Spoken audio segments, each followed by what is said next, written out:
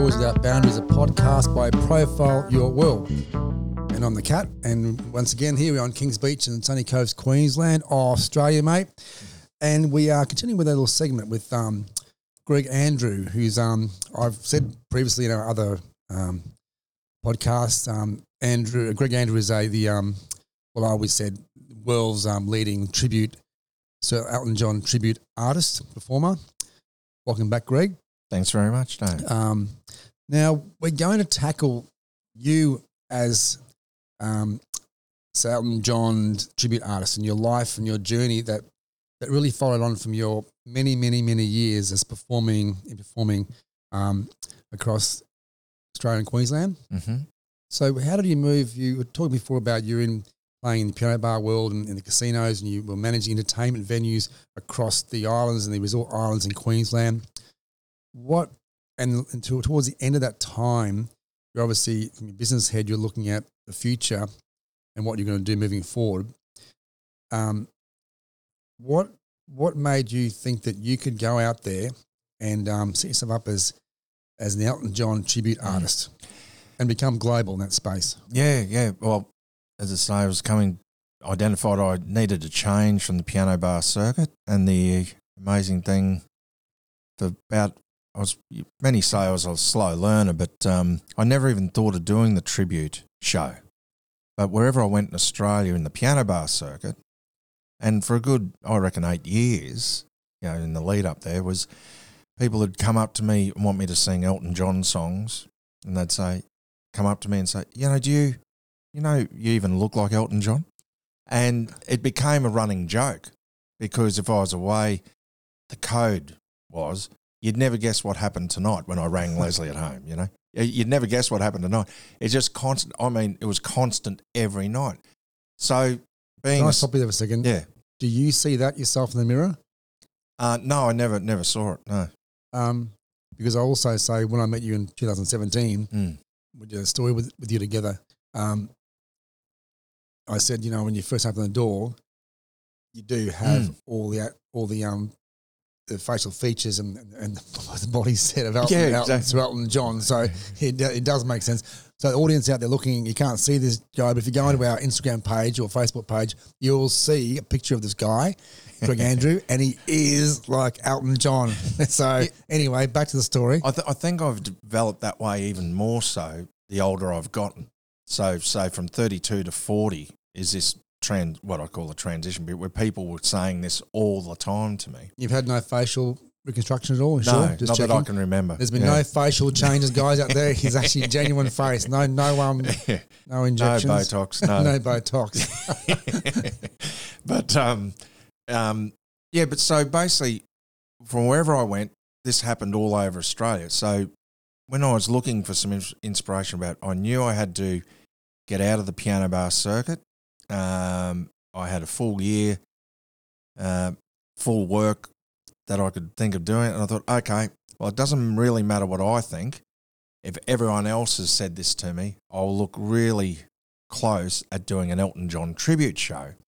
So in that last year of fully contracted work I had, I think around 2008, I actually put my show together. That's how I looked for my band members. I researched, I bought all the CDs, any DVDs. I looked on YouTube. I just bought so many things where I could Elton John music. Yeah, absolutely, yeah. Because in the piano bars, don't get me wrong, I played a lot of Elton stuff, Billy Joel, but you played everything. You're a jack of all trades. You played your human jukebox. You just played everything. So it wasn't like, you'd play Candle in the Wind, go into Crocodile Rock, go into Philadelphia Freedom. You just wouldn't string two songs together of the same artist, You might know, 3 or 4, 5, 6 songs, but it's not like you had the whole catalogue. Whereas doing the show, it was all about attention to detail for me. So I want to say your the show today is called I'm Still Standing, the Elton John Experience. No, that was a solo one more so, but it's more the Elton John Experience. That's the show, isn't it? That's the show. Okay. But the theatre show, because the branding of the show differs on where I perform. So what I'm Right. in the theatres, it's Rocket Man in concert or Rocket Man flying solo. They're my two theatre shows, solo or band. You know, the big band Yes. setup. Elton John Experience is my band show that we don't. Yeah, well, we have done that in theatres, but I try and change it up for theatres.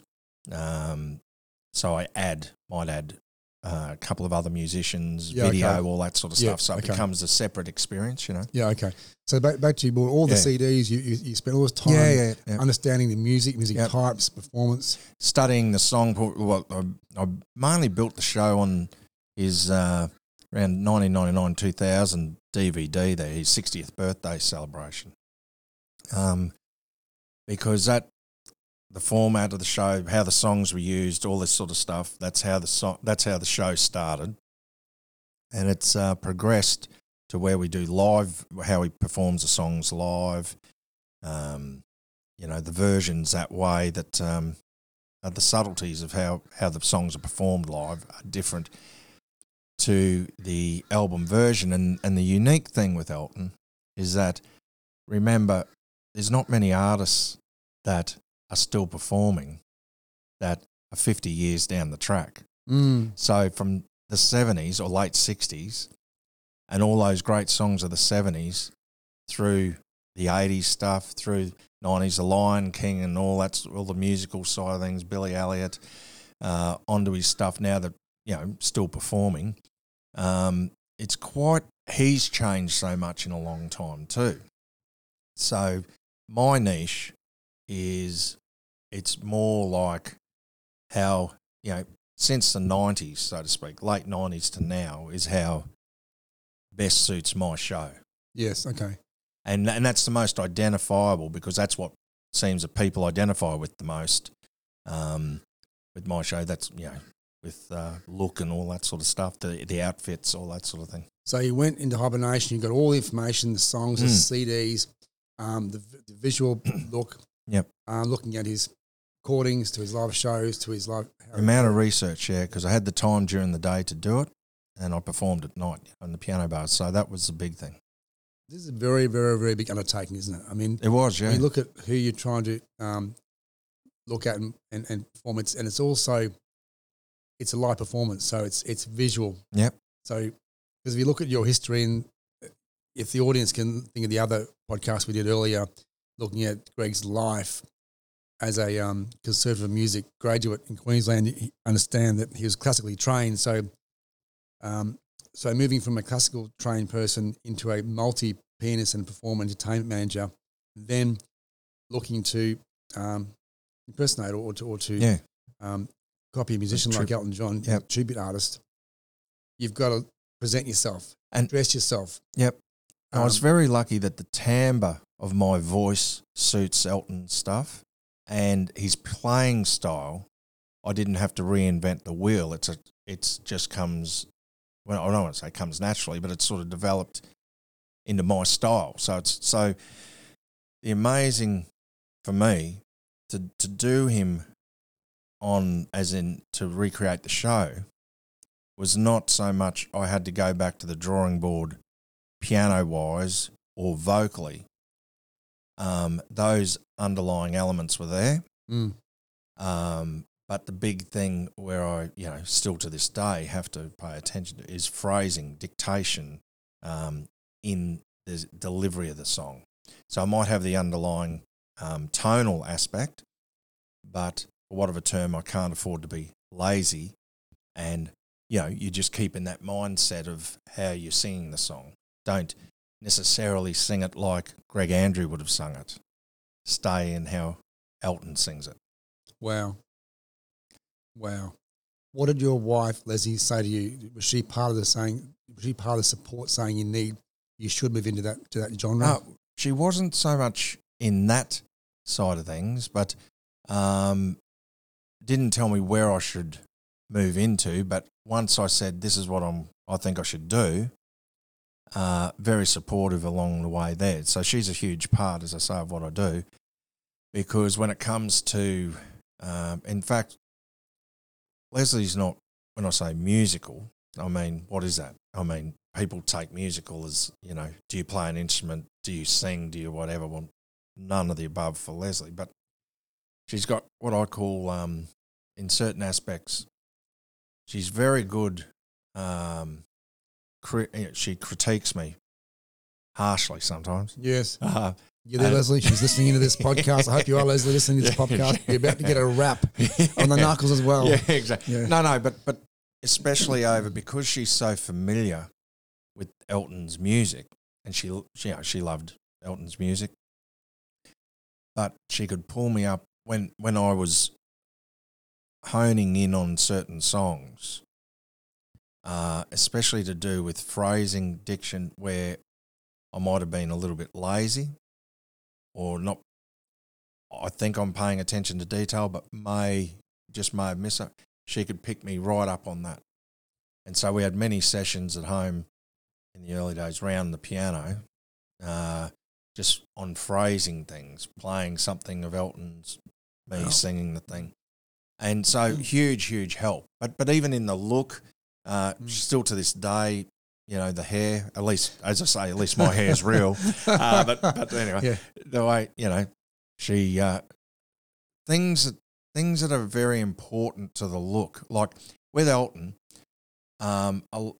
let's face it, a lot of people could wear, if you put a big pair of glasses on, a hat, dressed like the 80s, feathers and whatever anywhere, yes, camouflage yourself, so to speak, you could almost be Elton.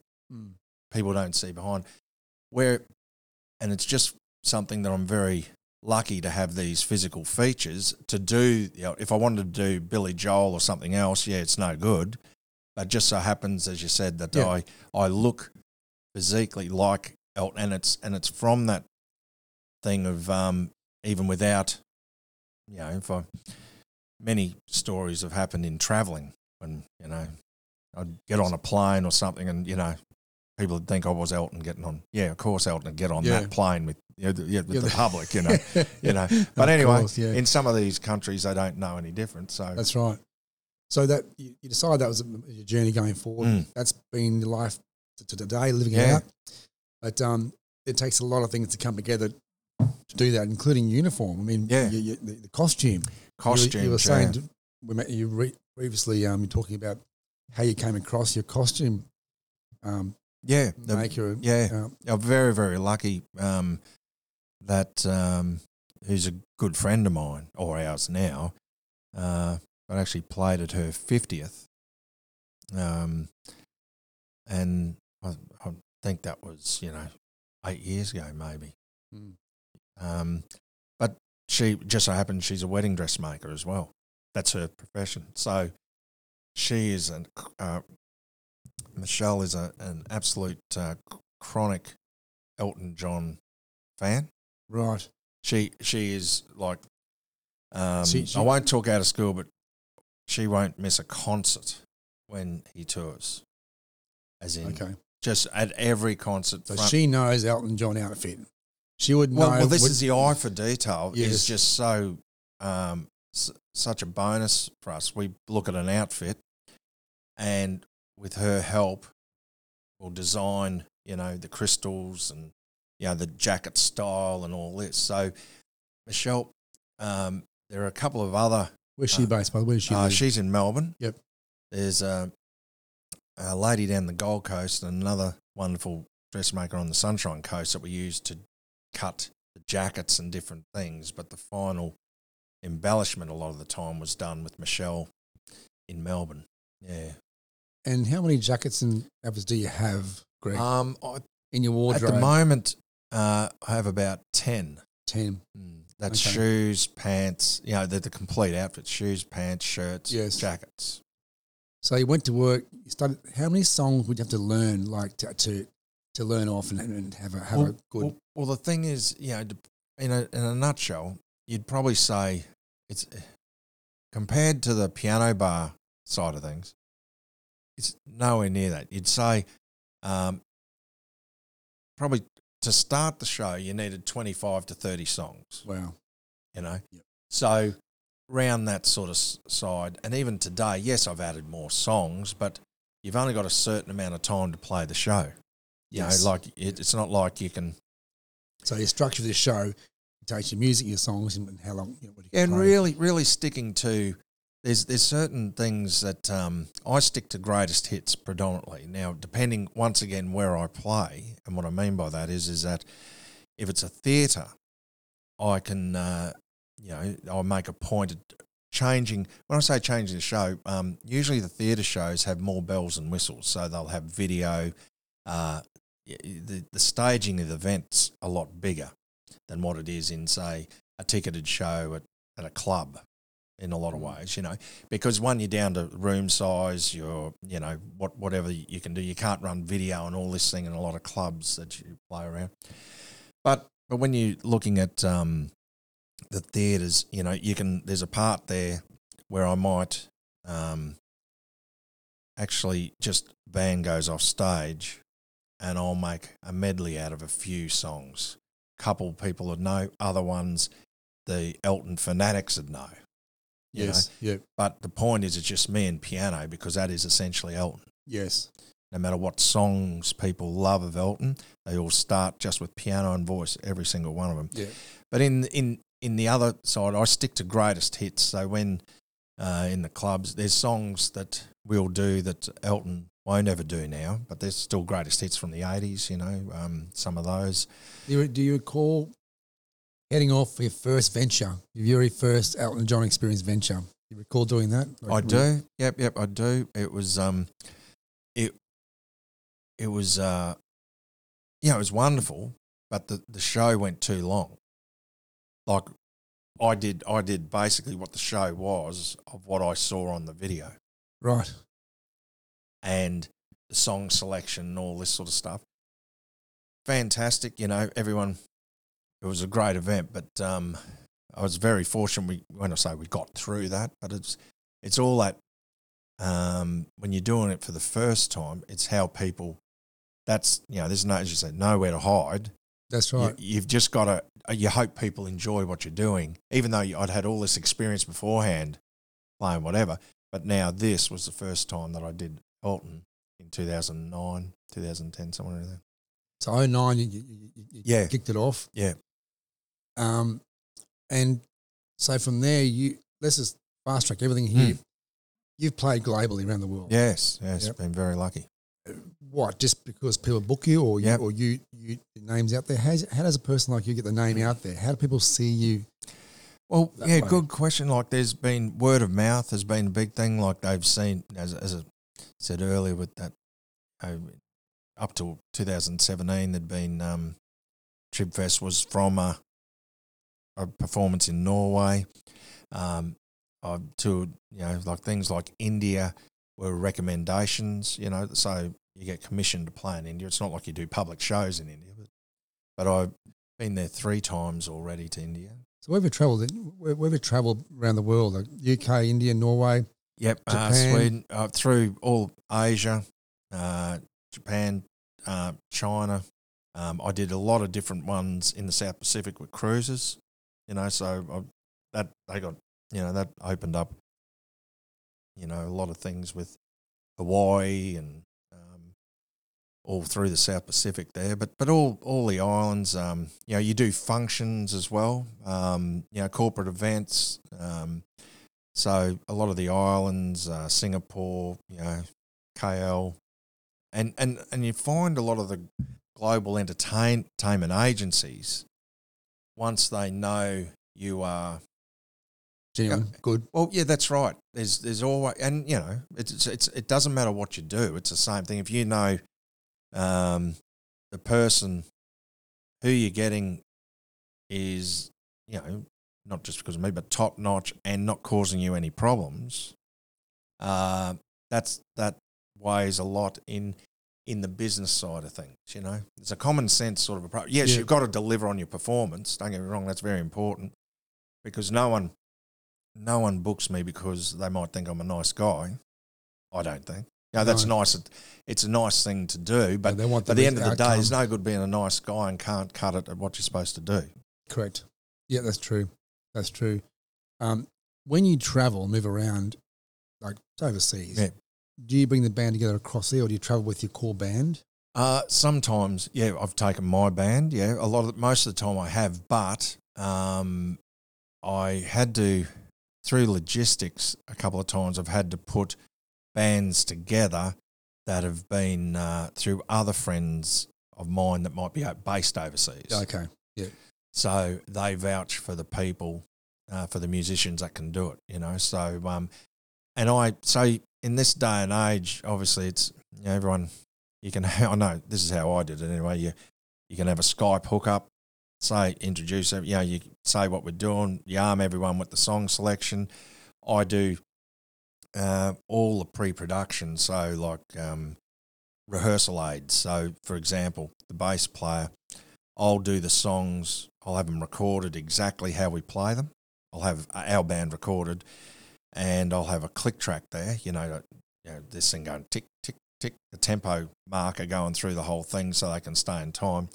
But for the bass player, I'll take the bass out so he can play it in his lounge room or in his studio, and he can play his bass part. I can give a chart for it, and he can play his bass part along with how the song goes. So you're doing all this prep stuff Yeah. behind the scenes, Yeah. pre-production stuff, Yeah. and showing the other part of the people in the band what's being played from the core song Yep. to their part. Yeah, I try and make it as simple as possible, because that way I find eliminates, just eliminates flying by the seat of your pants. And the other thing is, there's no excuse for people not to be Organised. really proficient in it. Yeah. And it's really from the cruise ship experiences I've had, where you're playing with 8-piece bands, orchestras, sight unseen. So my charts are good. I've done my charts to the songs Right. that make it so for people that read music, they can play the charts. Because I don't know whether many people know, on a cruise ship, you never know the people you're playing with. So, and you never know whether they even know who Elton John is, believe it or not. Mm. That's another story. But I played with a band once that didn't. No one knew. He hadn't penetrated the old Eastern Europe bloc country that they were all from. From the ship. one of those ships. So that was interesting. Yeah. But anyway, that most times, you know, if you got good charts, and what I mean by that is, most times people that read music in these positions are very good players. That's what they do every night for every entertainer, you know, on board a ship. But if it doesn't have to be in there, don't put it in there, you know. Yeah. Okay. You know what I mean? Just because there's this part, because, you know, Elton's percussionist does that, it's not vital. And if you did a survey after the night, as people walked out, no one would know that particular percussion role wasn't in it, so to speak. You know, so I had to build the shows around me on ships, and that gave me the foresight to in rehearsal aids to know that, okay, if I'm putting together bands overseas, I'll build it around me too, but I'll keep all the variables, because people have got time to rehearse the thing, whereas on a cruise ship you don't. I'll keep them all with myself. Yeah. A lot goes into moving into this world of Performing is the easy part. Believe it or performing not. one artist like Elton John. Yeah. And then having to organise yourself, because before this you organised all your shows, going forward with uniforms and bands and a lot more movement and internationally moving. How did you maintain all the bookings and things? Like who now? Well, two ways is that I've always been hands-on, because I have good people though in different big agencies that will ring me, as in if it's you know, in the days of cruise ships, it would have been one UK agency that's based in Australia here. The biggest agency in Australia, part of Mushroom, books my show. But I stay hands-on my own bookings, because I think I've just always had that hands-on approach, where I just think no one looks after me. If I want to go for something, if I want to fill that, or I want to do this, no one runs that better than me. So, yes, I can say, you know, let's look ahead to October. What do I have in October? Okay, I can put the feelers out, you know. What do we have there? Where do we want to get into? What do we want to do? And you can't do everything yourself, but you utilise good people in other areas that may be able to open those doors to say, yes, they've got your back on that, and then I can work out how to do it, you know. Yeah, exactly. So when you, well, I must say, recently I saw you perform here at Kings Beach in Sunny Coast, and with all admittedly, it was my first time I've seen you perform, and I've seen your advertisements up in different places over the last few years. But you know, the concert for me was outstanding in terms of performance. Oh, thank you. But what really grabbed me was that, you know, you're on stage and you're performing, you're entertaining people. You know, playing piano is one thing, knowing music one thing. Having a band in sync and being in that sort of light, being dressed, and then performing, and standing up and turning around and being part of being Elton John, then being yourself. Because there was obviously part of your makeup was that you like performing. Oh yes, you're happy to show off and show yourself on stage and entertain people. You know, physically. I am happy to do it. It's probably a thing where, you know, everyone's looks in their own. So you got people that love the limelight, you got other people that don't love the limelight, and there's a mixture of both. I could quite easily sink into not being in the limelight. Yeah. But that's not the position if you choose to go on stage.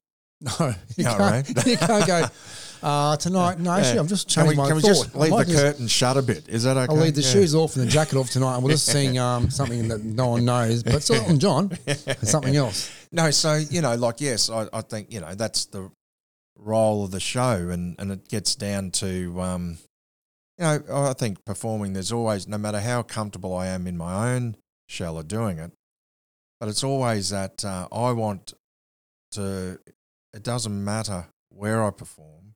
If you're going to perform, there's no excuses. So I say I want people to enjoy. People come along to see you. They pay good money they could do anything with that money. You know what I mean? Go out to dinner, do whatever, but they choose to come and pay to see your show. So I try and always be conscious of that. I respect that fact, and I'm very grateful for people doing it. And I'm glad that they get a lot out of it, I think. Okay? That's a feedback. In fact, they love, obviously, let's be real, the real hero is Sir Elton John and Bernie Taupin, because the music is so great. You know what I mean? So I'm very grateful that people really enjoy what I do in portraying this wonderful music and giving them that experience, because if they haven't seen Elton in a long time, or they have, or whatever, both overlapping crowds. If people have seen Elton, they're very complimentary on, you know, especially when he toured here late last year.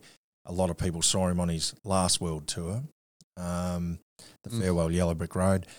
So I'm very grateful that people who saw him will comment now on saying, "Oh, we went to this was just fantastic." You know, in their eyes, just like Elton.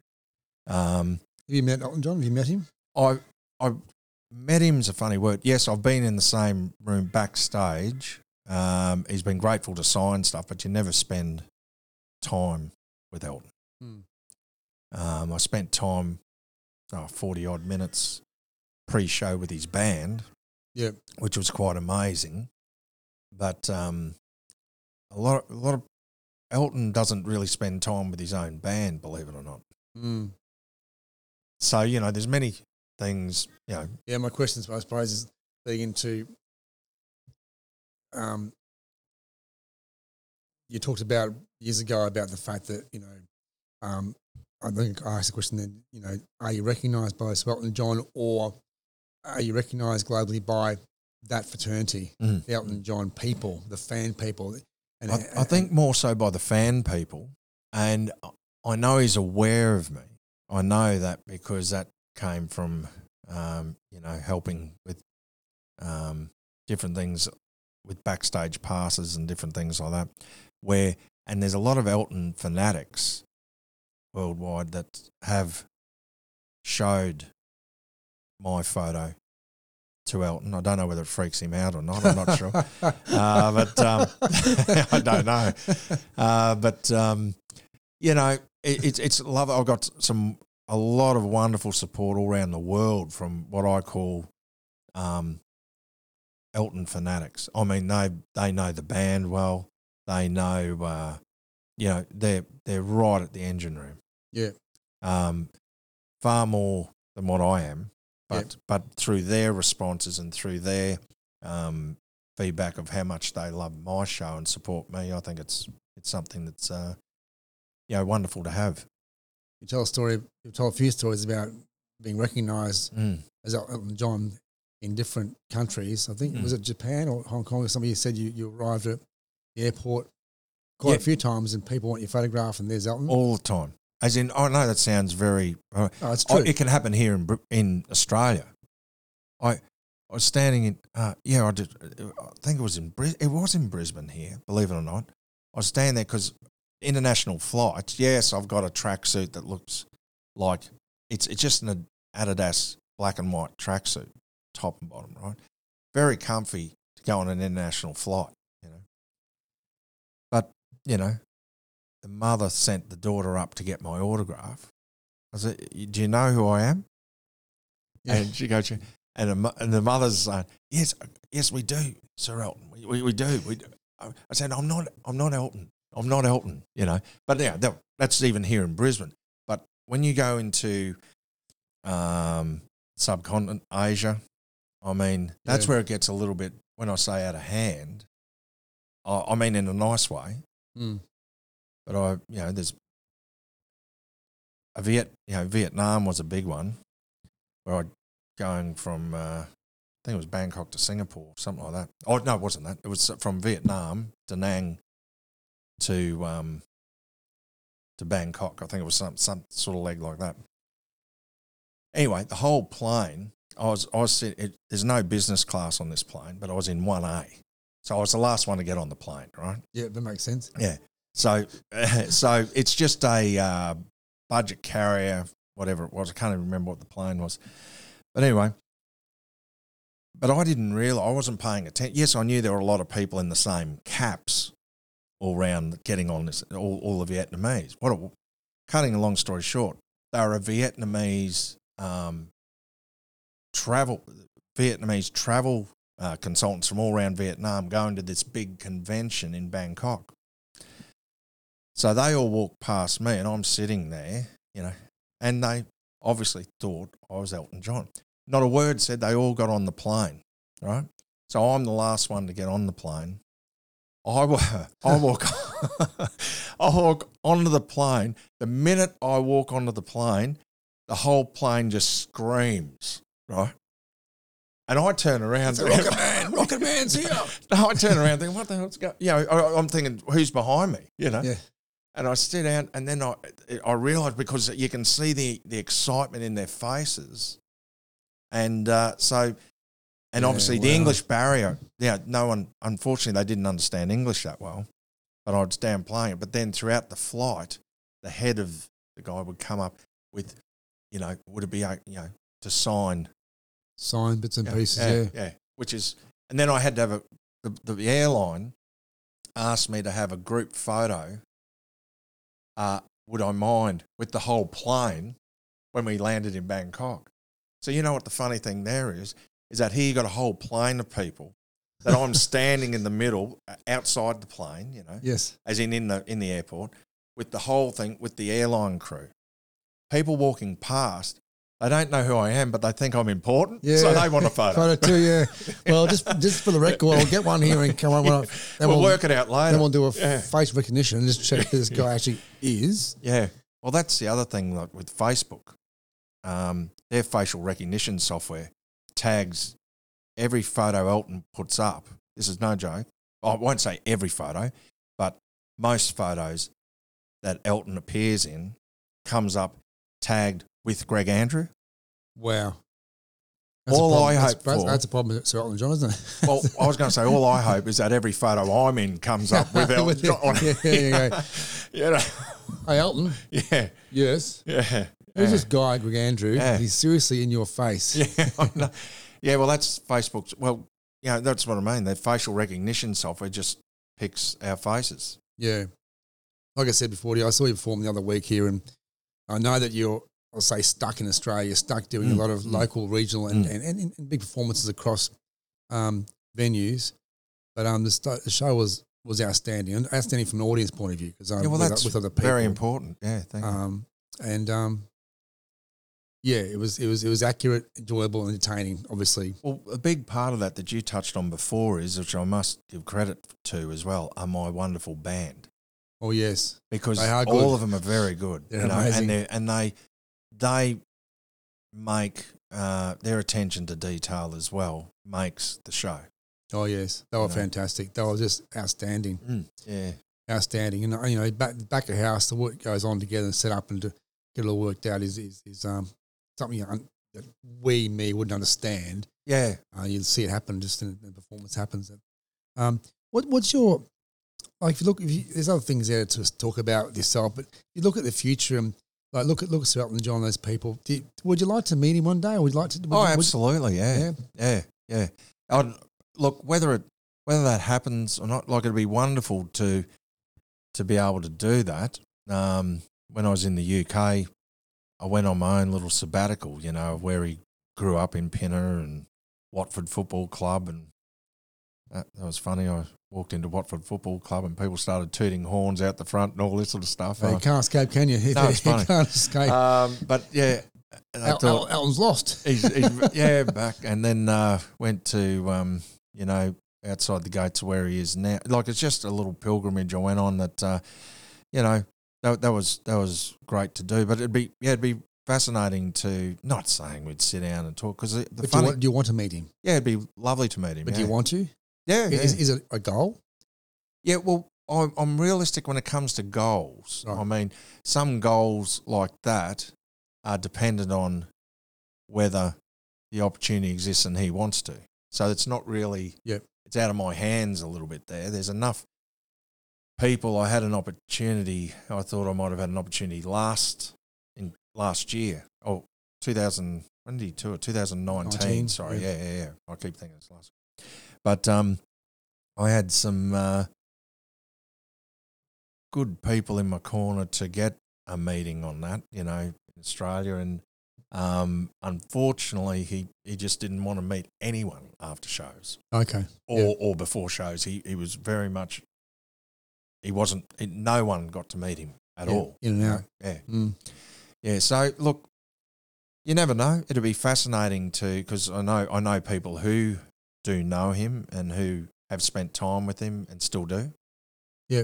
So you never know. It might happen in the future. It'd be lovely if it did happen. Yeah. Yeah. Last week or recently, there was the 60th anniversary of Princess Diana's death. Mm. And I just, you look at the song that was rewritten for that. Yeah, funeral. amazing. Yeah. Amazing. Yeah. Did you stop for that minute? Did you think about that? Did you? Yeah.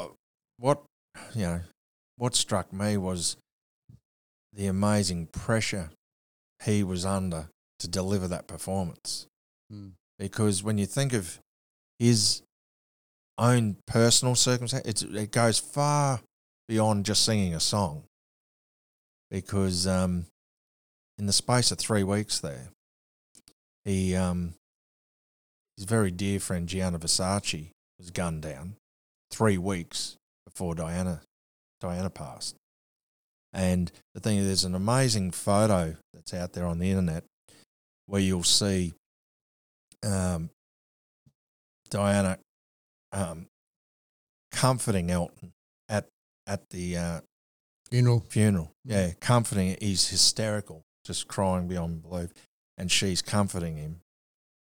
So from that point, you think 3 weeks after that day, Diana passed, 2 of his closest friends, and then he had to sing that song, Goodbye England's Rose, to Candle in the Wind. Yeah. He had to sing that in front of billions. Yeah. It's not only, it's not just a musician giving a performance. Into that church and under his personal it's his grief. own. Yeah. Oh, look, honestly, that was a huge performance is an understatement because it's more of a personal thing that he had to override, Yeah, certainly. Like I said, when you tell that story and you learn more about what you know, it's interesting to see how a person can perform and get up and do that sort of stuff. And not only that, remember the words to it. Like he might have a teleprompter there anyway. That's what he has had. But even regardless whether he had it or not, in that situation, I think you'd want to insist on a teleprompter, being under that much pressure. But say there's no teleprompter in general. He had a song that he has sung to that point for 20 years to have to learn, because you'd have to relearn the lyrics for the new version. It's not as simple as just, show me the lyrics and away we go. You got to learn them and how they fit in musically. Because that thing about learning music, learning, recalling and then performing, it's an art, isn't it? And it's a mental thing. You need to have that sort of makeup where you can retain, learn, and recall. Yeah, well, I think the way I explain it is that I don't know. I don't know whether it's from many years of the piano bar or whatever. A lot of the time there, people would ask you for a song, they'd be in the next night, so you'd have to learn a song the next day, or 5 people would ask you for 5 different songs you didn't do, but they were in for the next 2 days. You'd learn them overnight, and you'd have to do them the next day. So, wow. The thing is that when it came to, I don't know whether it's been trained that way or something that comes. I've always had a really good memory with music. So even though I can read music, my ear is really dominant. So obviously with classical, you've got to read music, but so it's more to the point was if I learnt something classically even that was one note out, and I became lazy at reading, I thought, that's how it goes. My ear would take over to where that one note would be in there still. Wow. Right? Yeah. Okay. So I've always had a good memory, if that's the word for music, like piano wise, and words just slot in. Yeah, I'm not saying you remember all the words if you haven't done a song for so long, but piano wise, I'd say hardly ever. That's one thing I very rarely. If I go back, not that I play classical music now to any degree, but one day down the track, I think I might look at that again. Just some of those, lovely soft classics, whatever. Yes. Yeah. Now there's certain things I know how they start and how they play, but I used to play them all. But now I might have to pull the music out to just brush up on it, send it speed. Brush up, eh? Yeah, that's the way. Gee. Yeah, very interesting. So what's the future? Like you look forward. What's the future of Greg Andrew going forward musically in life? You live on Bribie Island, which you have for many, many years. Yep. Which for those who don't know is a beautiful part of the world, which is sits on the Bribie Island itself, and it's about sort of half an hour north of Brisbane and south of Sunny Coast. But what's the future for Greg Andrew? Well, I'd love to still perform how the momentum we were building into 2019 into early 2020 had a lot of international shows on, a lot of shows in Australia, all that sort of thing. Now, looking further ahead, I'd think optimistically is that saying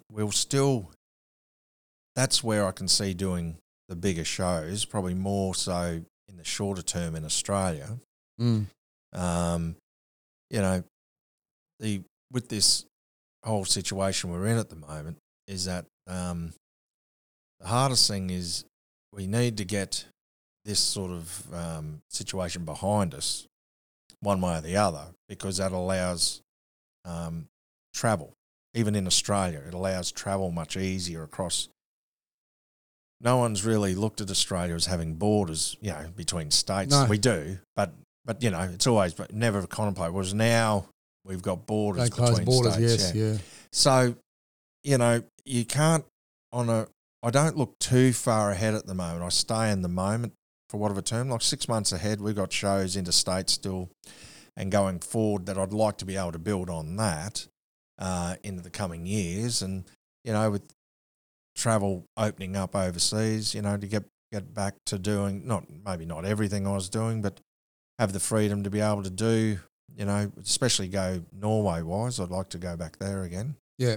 Obviously because family connection and all that sort of stuff as well with my son over there.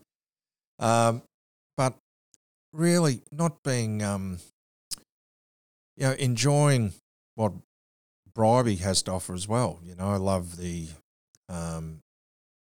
social, the fishing aspect, the beauty aspect of it. So, You catch many fish, by the way? Are you catching some fish? I do, but I have. To be fair, I haven't been. On a subtext, I've sold my boat a little while ago. Right. I'm just waiting to get another one. Are you? Bigger? You're going some cruiser? International cruiser? Well, that's one way to get overseas, you can take, or we just do a cruise around the bay with a few people on board. That's it. With mega Hey, might be. High ticket prices, that's the answer to it. High ticket prices. Really high ticket prices. That's right, on my own launch. Yeah, on your own launch, yeah. Captain Fantastic. The chopper. Yeah, way to go. We talked off this program about COVID and about the last year, and we sort of made a choice not to dig deep in this podcast, but we can't avoid it too much because we know that every profession has a different impact on our global pandemic and the COVID factor. But entertainment, we know from shutting down entertainment, shutting down movement, we know the entertainment industry being music has copped it really hard. There's no doubt about that. Certainly has. Yeah. And you made comment about the impact on that, and I guess we only hope that that sense prevails. And like you said, off this program or off recording, that there's equality and fairness around entertainment, where you have sport crowds pumping in, almost measured politically to ensure that accommodation venues and those stadiums get their dollar. We can just only hope that the entertainment industry, being the music industry, have the same opportunity consistently going forward. Well, that's Is that right. a fair comment? Absolutely, and it's interesting. It was pointed out to me once because you have performing shows. You don't think of the spin-off. Now, in a very basic thing, you think performing. Yes, you're selling tickets for the public to come and see your show at that night, and you put on a show. But the spin-off to you putting on a show, when you look at the employment that show generates as well, within whether it's a big club, whether it's a theatre. So what you found was, when it was explained to me, there could be up to 50 people indirectly that by you putting on that show that night spills into the community or around that theatre. People go to dinner, people do this, whatever. The employment within the theatre, you've got ushers, you've got the running stuff, the audio production people, the backstage people, So when a particular theatre pointed this out to me, and even the spin-off to if they're doing dinners in their area as well, the chefs, the menus, the whole thing, and dinner show packages, those sort of things. It's not just, even though, yes, I'm in the entertainment, and yes, it's a huge thing for all the entertainment industries, whether you're doing what I do, whether you're Jimmy Barnes, whether you're whoever, looking just in Australia, it's a huge problem. It's a predictable, people, you can put up with certain things and whatever along the line, but the uncertainty is the hardest thing, because behind the scenes, it's not, for music and promoters and all this sort of stuff, it's not as easy as just you perform on that night, people pay money to come and see you perform. It's the, well, I won't say unlimited money, because it's not, it's limited, but it's all the money that's spent in advertising, the pre-production, the whole thing before you even get to opening night or performance night, that unfortunately for the music industry, it's not covered.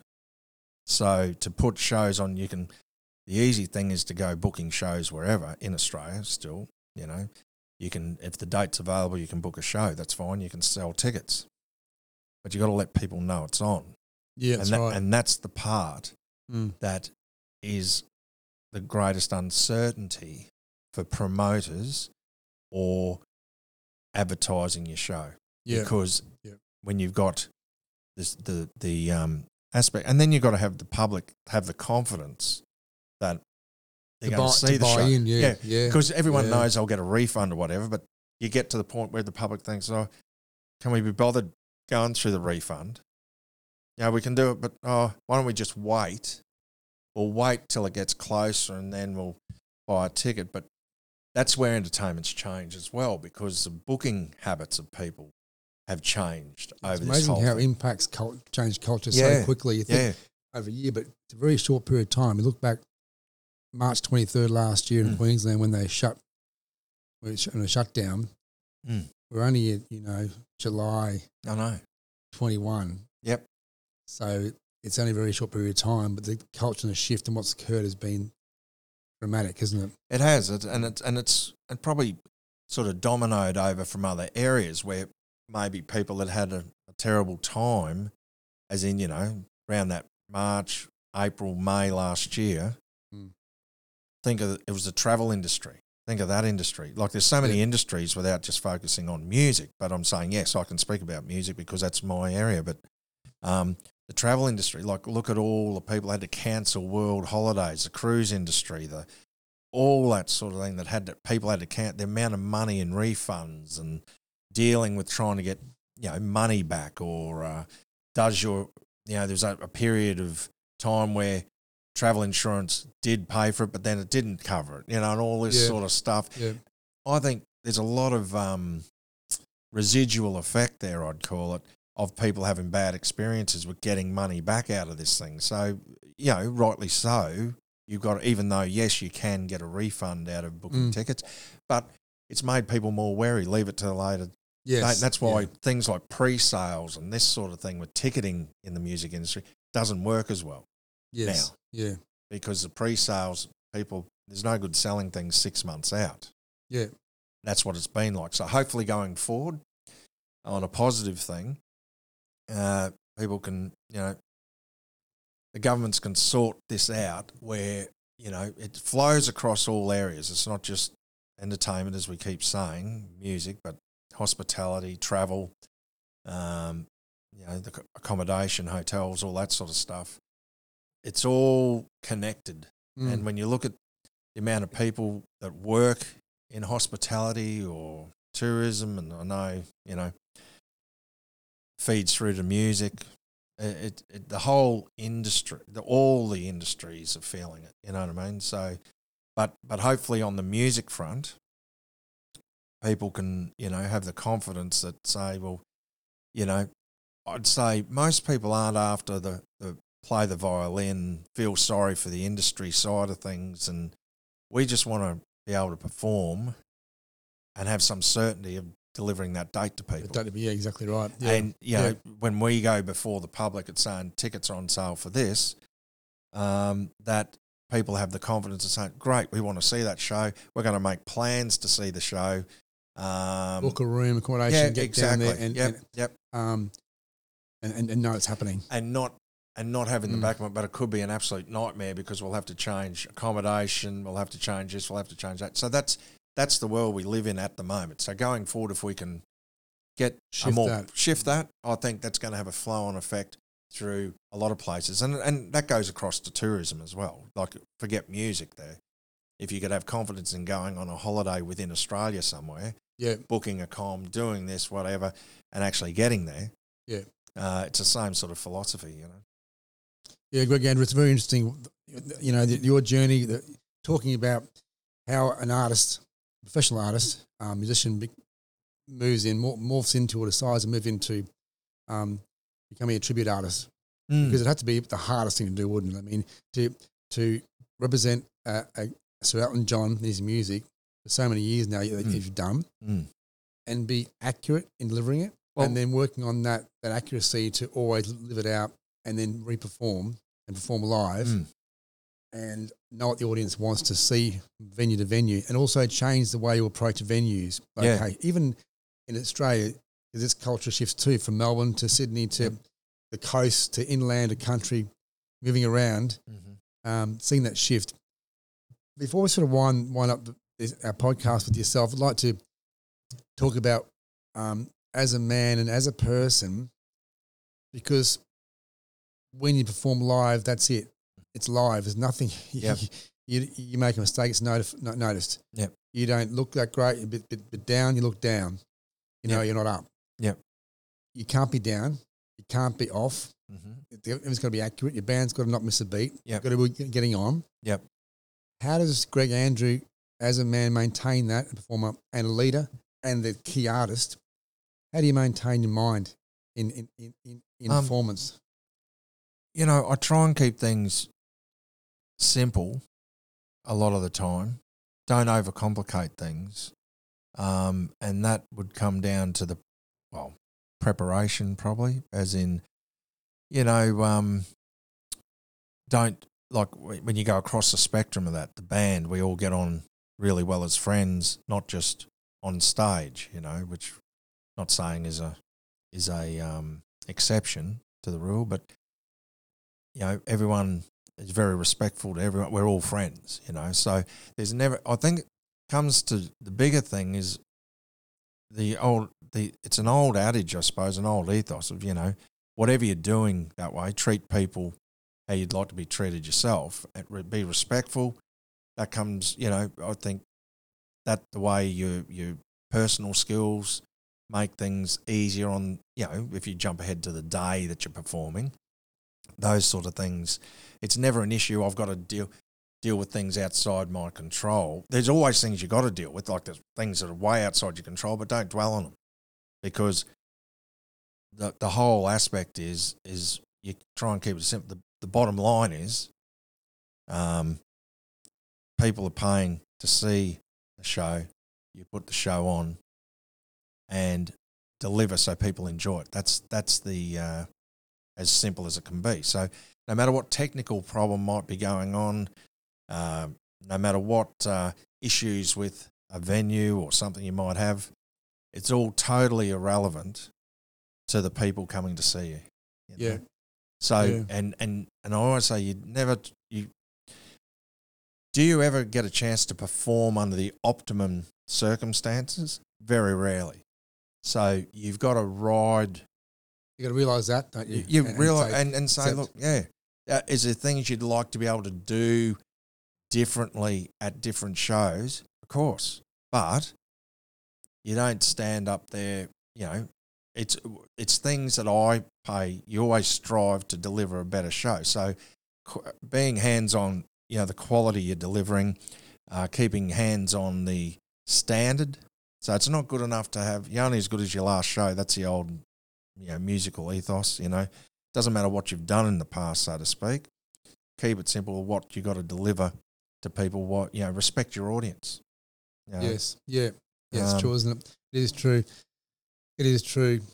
Greg Andrew, it's been great to speak to you again on the podcast. I think it's time for a bit of a plug. It is important. People might listen to this and go, well, who is this guy again, and where do we see him, and is he really the true professional you talk about? Well, he is. I see him live. He's in front of me here right now, and he is Elton John lookalike, and don't be confused. And you can see, you can log on to, you give me the details. There are differences though between us. There are differences, yeah. Yeah. Won't start at the bank balance for a start. Aren't you I thought you were cashed up. It's just a lovely line I use now and again. You tripped over my doormat here and came in and there's money went everywhere, You're not paying me, I'm paying you, aren't we? There's no commercial advantage in this show, by the way. Nothing. Give me a plug. So talk about the show. Yep. Well, the easiest place, the website is eltonjohnexperience.com.au. On Facebook, you'll find me at Elton John Experience. Instagram's at Elton John Experience. Yeah. So going backwards there, Instagram is at Elton John Experience. Yep. Website is eltonjohnexperience.com.au. Yep. And Facebook it'll come up Greg Andrew, but the handle is at Elton John Experience. So jump on those sites, guys. Have a look. When we got through our 2 episodes here, hearing all the banter about music and example of a great Australian musician, local talent in Queensland, Australia. Jump on there and see where Greg is performing next, or read the stories, see a few clips, and if you like clips. But I can tell you it's really, really worthwhile getting along and chasing an opportunity to probably book accommodation in Queensland and come and see a show. Mate, thank you very much. Really, really nice to meet you. It's a privilege to meet a person. I think it's I think some people just you'd always be liked where you go because you apply yourself, like you say, in a simplistic, humble, thanks very much. approach. It's been wonderful to be with you. Thanks a lot. Thanks, mate. All right, all the best, guys. We'll see you next time at Little Podcast, and that's a wrap.